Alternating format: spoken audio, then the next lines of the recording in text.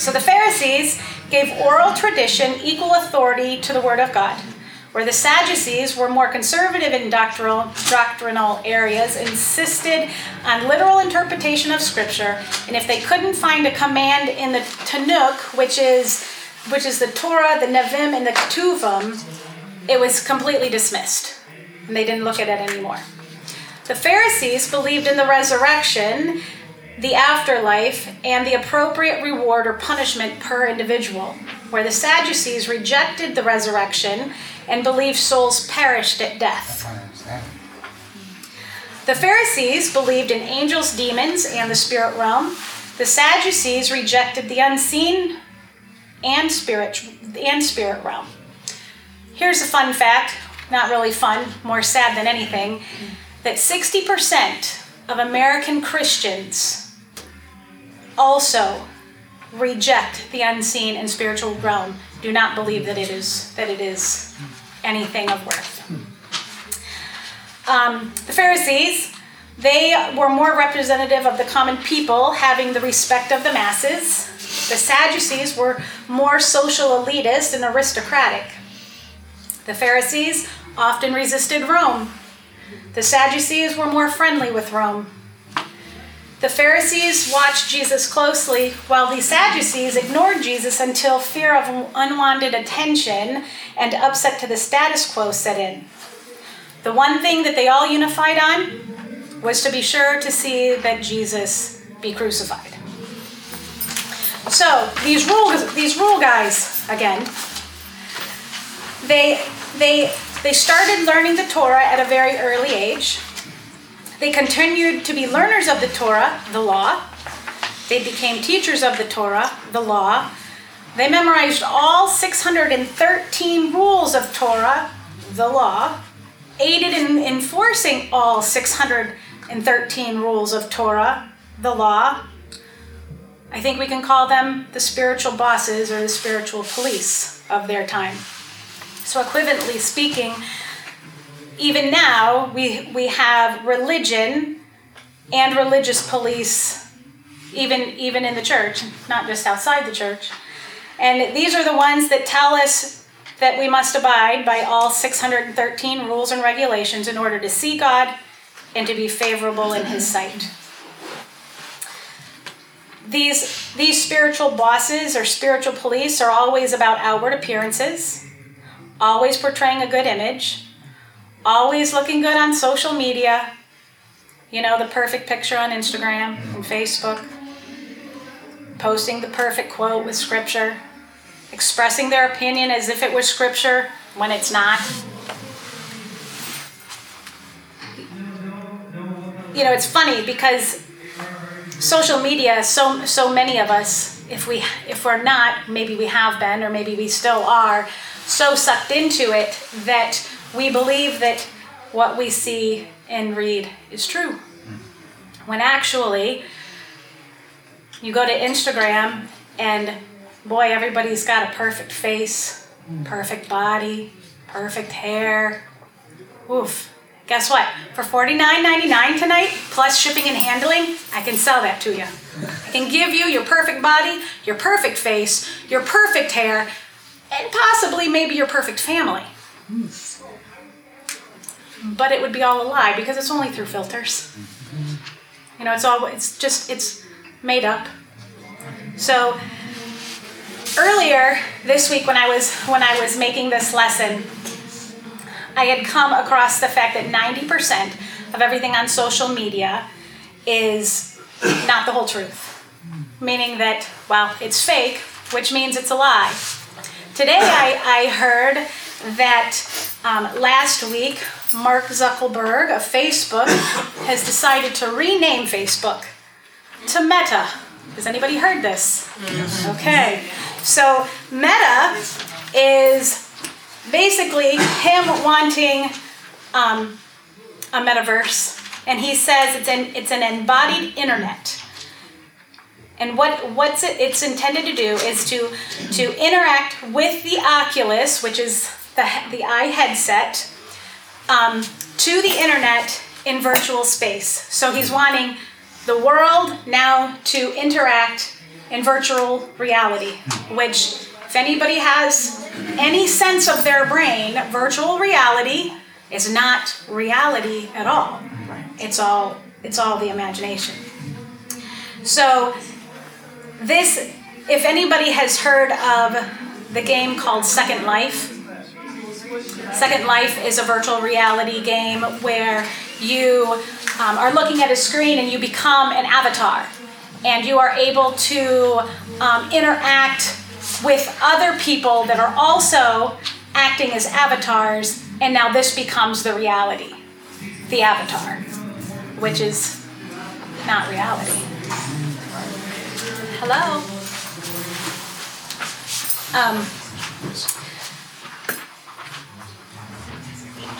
So the modum operandi of Mark Zuckerberg right now is, how much can we just interact without interacting? Call it AI, call it, further destruction of, relationships, friendships, interaction of human to humans. So,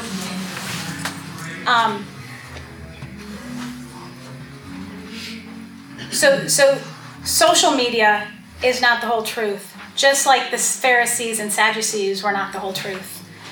And in Matthew 23, Jesus makes clear the woes to the Pharisees. And as we read down to verse 27 and 28, he says, "Woe to you, scribes and Pharisees, hypocrites! For you are like whitewashed tombs, which indeed appear beautiful outwardly, but inside are full of dead men's bones and all uncleanness. Even so, you also outwardly appear righteous to men, but inside you're full of hypocrisy and lawlessness." Jesus doesn't want fake. Jesus wants the real us.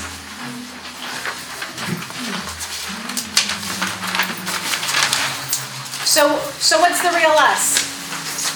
Our heart is our real us. In Matthew 12, 34 and 35, Jesus says this, "For out of the abundance of the heart the mouth speaks. A good man out of the treasures of his heart brings forth good things, and an evil man out of the evil treasures brings forth evil things." So you need to know that our heart is a soil in which everything we see is grown.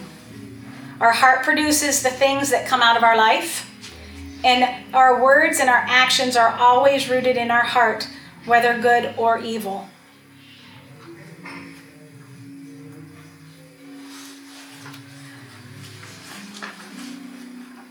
So as we read, I have got scripture papers out. So we're going to look at Ephesians 3, 16 through 19. If whoever has that card could read that. That he would grant you, according to the riches of his glory, to be strengthened with might through the Spirit in the inner man, that Christ may dwell in your hearts through faith, that you, being rooted and grounded in love, may be able to comprehend with all the saints, what is the width and length and depth and height, to know the love of Christ which passes knowledge, that you may be filled with all the fullness of God. So what do you get out of that? In regards to our heart is God's dwelling place.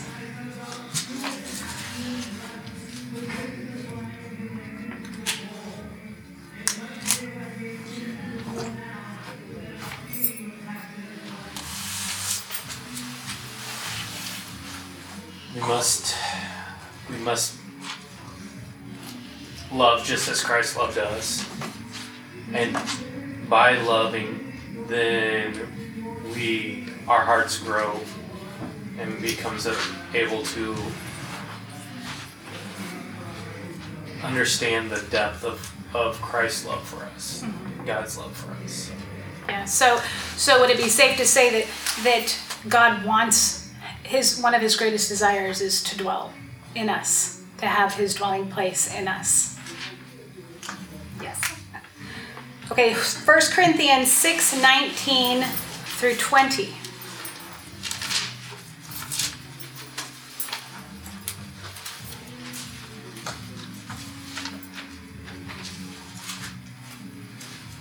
I've got it. Okay, then read it down. Oh, do you not know that your body is a temple of the Holy Spirit, who is in you, whom you have received from God? You are not your own. You were bought at a price. Therefore, honor God with your body. So what does that say to you? That it is good that I eat a lot of peanut butter and jelly. That it's good that I like Pop-Tarts. No. And what it really, I guess what it speaks to me is that basically I have to realize that my flesh is just a carrier of what's inside that has been basically given to God. So it's up to me to take care of what is inside of me. And what is also outside of me. There's two responsibilities. Number one is to take care of myself physically, and then secondly to remember that I'm supposed to take care of myself spiritually, but that's not all on me. That's allowing the Lord to work upon me. Yes. Okay.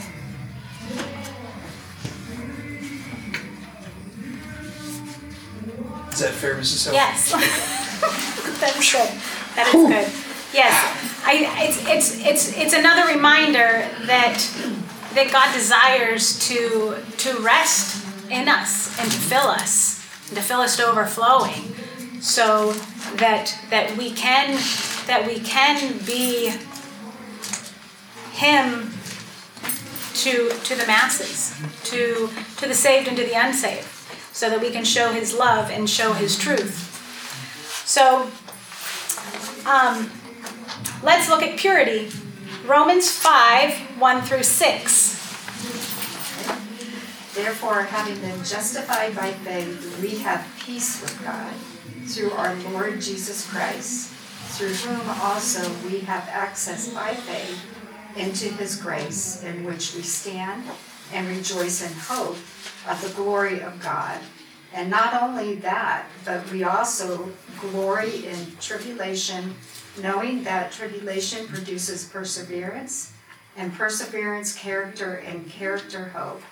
Now hope does not disappoint, because the love of God has been poured out in our hearts by the Holy Spirit, who was given to us. For when we were still without strength, in due time Christ died for the ungodly. Okay, so this kind of purity we'll call positional purity, and this is the purity that was given to us because of what Jesus did for us. But there's another kind of purity, I believe, and that's Hebrews 12:1-3. Okay. Therefore, since we are surrounded by such a huge crowd of witnesses to the life of faith, let us strip off every weight that slows us down, especially the sin that so easily trips us up. And let us run with endurance the race God has set before us. We do this by keeping our eyes on Jesus, the champion who initiates and perfects our faith. Because of the joy awaiting Him, He endured the cross, disregarding its shame. Now He is seated in the place of honor beside God's throne. Think of all the hostility He endured from sinful people. Then you won't become weary and give up. Okay, so this I will call practical purity. And this is the purity that we operate in, the way that we live our lives. And we can only do this with Jesus. And when we try without Jesus, we tend to focus so much on the things of what we see instead of looking to Jesus to know what He sees. And in verse 2 of Hebrews 12, it says, fixing our eyes on Jesus. And I believe that is the same, fixing your eyes, the same see of knowing, to know rather than to just to observe or watch or inspect. Kind of like when you have someone you love, like your husband or your wife, and you look at them, and there's a knowing, because it is a seeing that you see through the glasses of love, and it's a seeing and knowing emotionally and spiritually, whether it's with your husband or your wife or your child or a close friend or a brother or a sister, that this is the kind of fixing our eyes and seeing that this scripture is talking about. So as we continue, what does practical purity look like? The word pure means whole, 1%, not diluted. So practical purity looks like integrity. What's integrity? Integrity is the quality or condition of being whole. C.S. Lewis says, integrity is doing what is right even when no one is watching. So it's the being the same in a group or alone and being consistent and being real. So some ideas of being pure in heart. These are not exhaustive lists, but pure in heart would be being sincere, being transparent, having no deceit, no trickery, no fakeness, no hypocrisy, having the fruit of the Spirit, and what you see is what you get. An impure heart would be having ignorance, has no need, being complacent, having unbelief, covetousness, being angry unto sin, having pride, lying, cheating, being jealous, and being envious. So if you look at the pure in heart list, we can most of us can probably say, that's not too hard of a list, but we don't hit it every single time in every single circumstance and situation. And what we need to know about blessed are the pure in heart is that God isn't asking us for perfection, because he knows that we can't do that we still live in a flesh body and we still have a sinful nature that only through his strength can we get past and can we work through. So it's not about perfection, but it's about direction. Life struggles are real, but God never intended us to walk alone. And when I say it's about direction, it's here we go back to that seeing thing. It's like, what are we looking at? What direction are we looking? Are we looking, at things that we think that we can and should be able to do all alone, or are we looking to the Father for help to get things done? Sometimes just the simplest things in our life. So, a few questions. Ask yourself, am I trying to do things with purity by God's grace? Am I being intentional in word and action to do what pleases God because I need him? And third, do I know God? And those are all pretty big questions, even when I ask them for myself. It's really taking inventory on who you are, where your priorities are, and really what you believe to be true in regards to the Word and to our God. So how do we live in pure in heart during chaotic times? We can look at Jesus' example, because we know that when Jesus came on the scene, things were incredibly chaotic, politically, socially, and religiously, when Jesus started his ministry. And as we look at his example, we see that we need a relationship with him just like he has with the Father. And in John 5:19 through 20, it talks about Jesus does what he sees the Father doing because the Father loves the Son, and he shows the Son all things that he is doing. And that's exactly what we need as the direction of our life. So practically speaking, who has Philippians 4:8?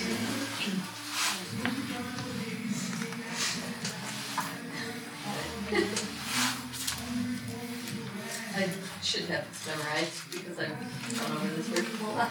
Finally, brothers and sisters, whatever is true, whatever is noble, whatever is right, whatever is pure, whatever is lovely, whatever is admirable, if anything is excellent or praiseworthy, think of such things.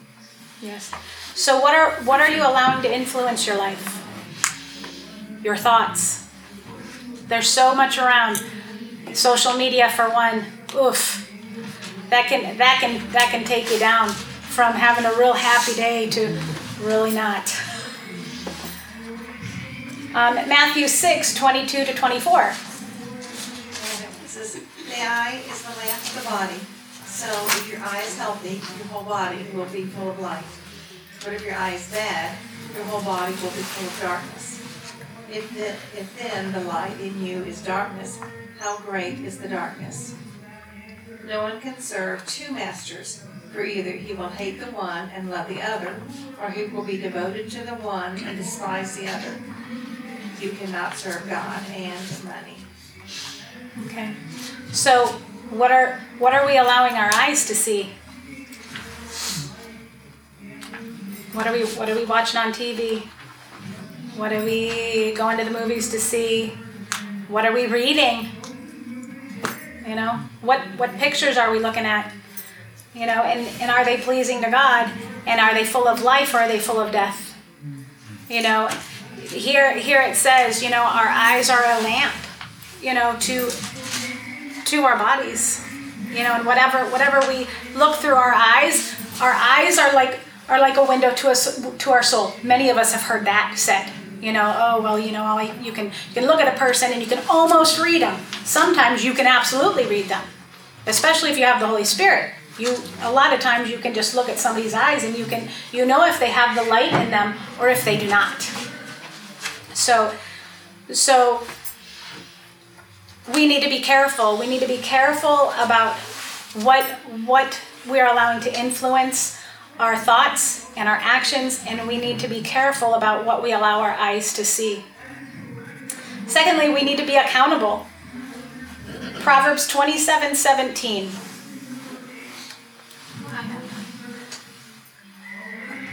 As iron sharpens iron, so a friend sharpens a friend. Okay, so do you have accountability in your life?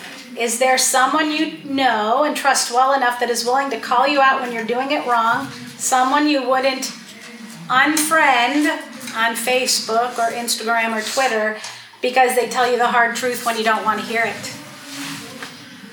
Does anybody have anybody like that?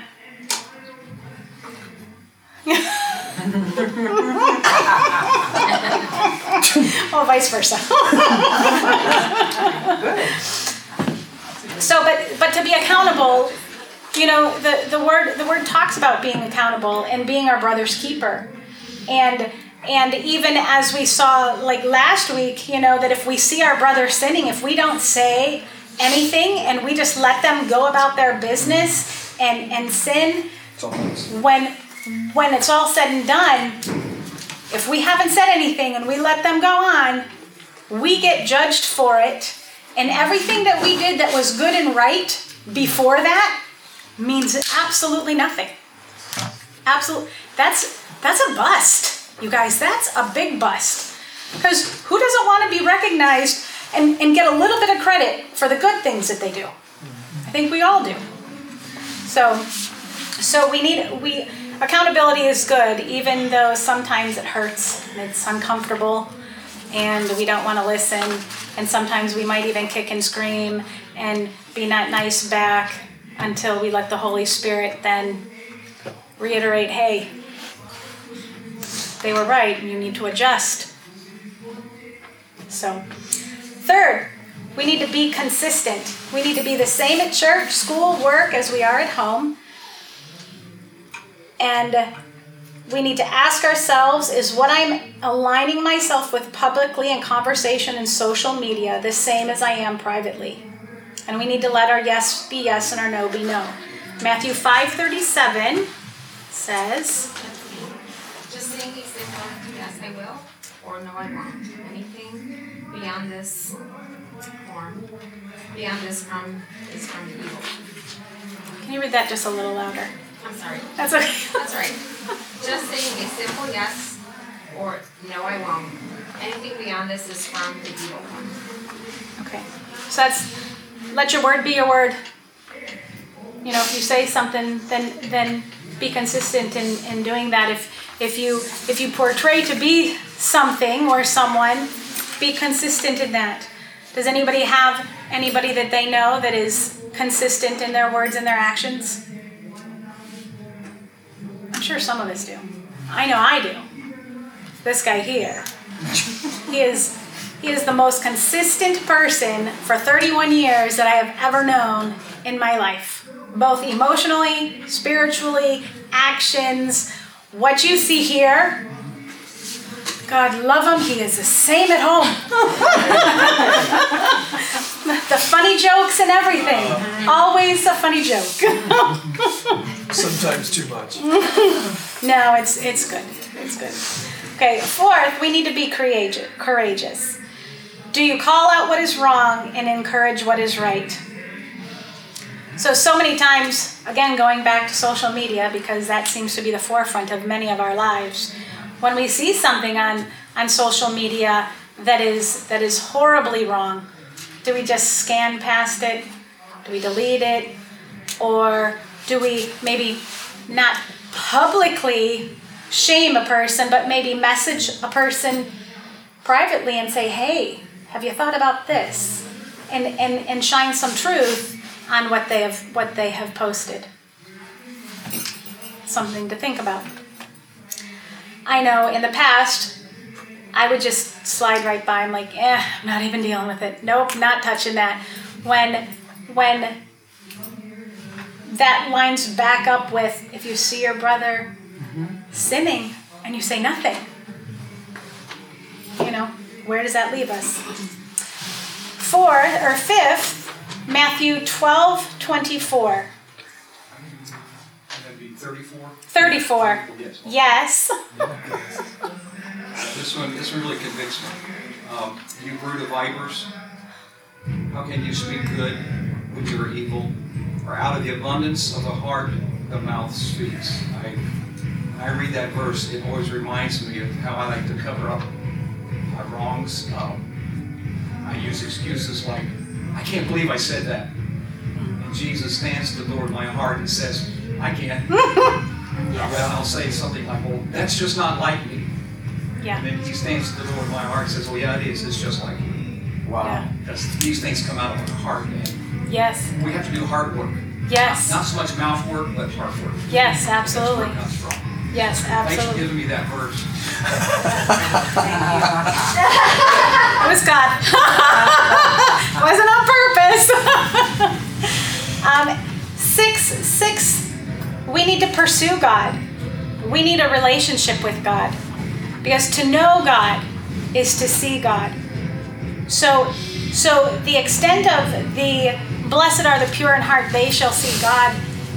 Our heart is pure by looking to Jesus and wanting to mimic his actions, mimic his words, mimic his truth, and putting him on and being him. When people see us, they don't see Angie, rather they see the love of Jesus.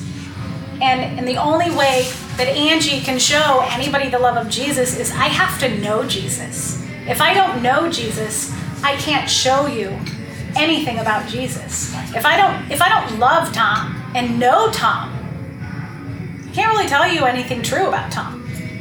But I love Tom and I know Tom. 31 years. I can tell you a lot about Tom. And it's all good. You're welcome. Can I have a ride home? Yeah. Next month, rent's Yes. So the pure in heart, they shall see God. And the beauty in as we stair step through these Beatitudes is that we realize that the Beatitudes have been put in order for a reason. That there always is a starting point. There has to be a starting point, just like there's a starting point in a friendship, just like there's a starting point in a marital relationship. There's always a starting point with our relationship with Jesus. So this step is realizing that to being pure in heart is indeed seeing God. And knowing God is seeing God. Does anybody have anything that they would like to add?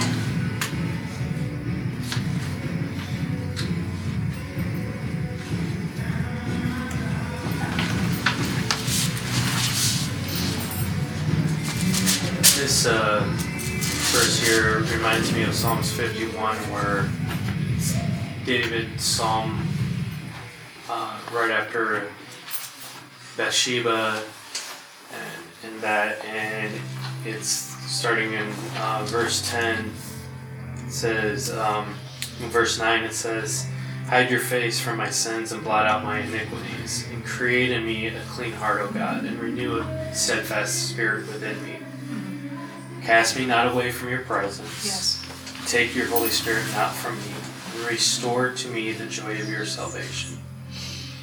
And that it's that same exact thing that is going on. This is almost like a direct tie to this Matthew passage here, because it's like the very things that can take us away from the purity of heart.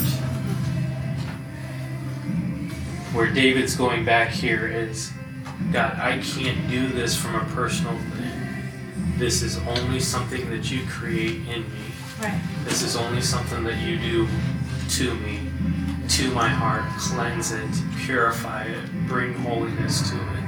And it's only through that relationship, like you were saying, with the dwelling part of it. It's only through having God, Holy Spirit dwell in us that actually happens.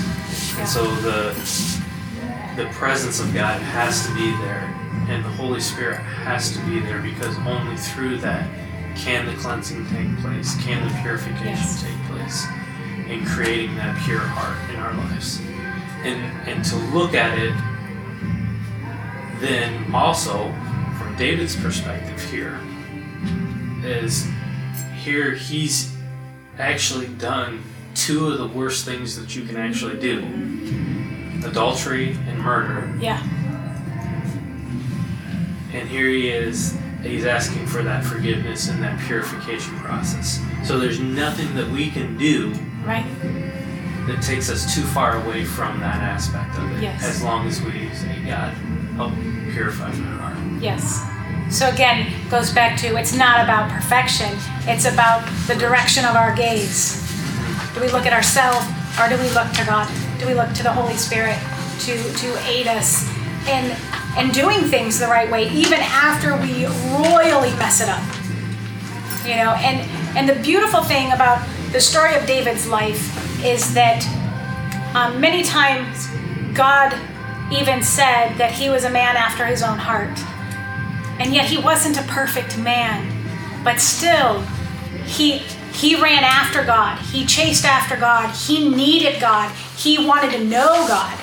And in everything he did, even after he made mistakes throughout his life, even when, you know, some of his sons were coming after him and, you know, trying to take the throne and doing really stupid things, he still chased after God and asked for God for him to help. And I have to believe that when you know somebody and you exchange love with somebody, that you can count on them. Always you can count on them for help. Whether it's a good time or bad time, you can always count on them for help. And so having a relationship with Jesus, it's the same. We can always count on him to help, and we can always count on him to be quick to forgive us and then forget our sin as quickly as he forgave us. And that's salvation at its beauty. So, anybody else?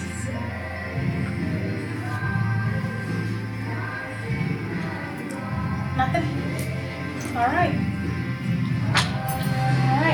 Well, before we go, since I wrapped it up quickly, I would like to spend some time in prayer, not just for the needs, but that we would have better relationships with Holy Spirit, that we would be able to be more sensitive to his movement and to his voice, that we would have his help to keep our eyes on him in the easy times and the bad times.